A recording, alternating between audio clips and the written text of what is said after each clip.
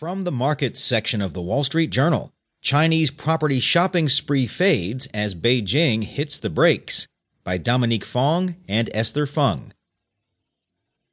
China's controls on capital outflow are putting a chill on some global commercial real estate markets. Since late 2016, policymakers in Beijing have been tightening restrictions on overseas investments and scrutinizing some of the country's most ambitious dealmakers, voicing concerns that deals in certain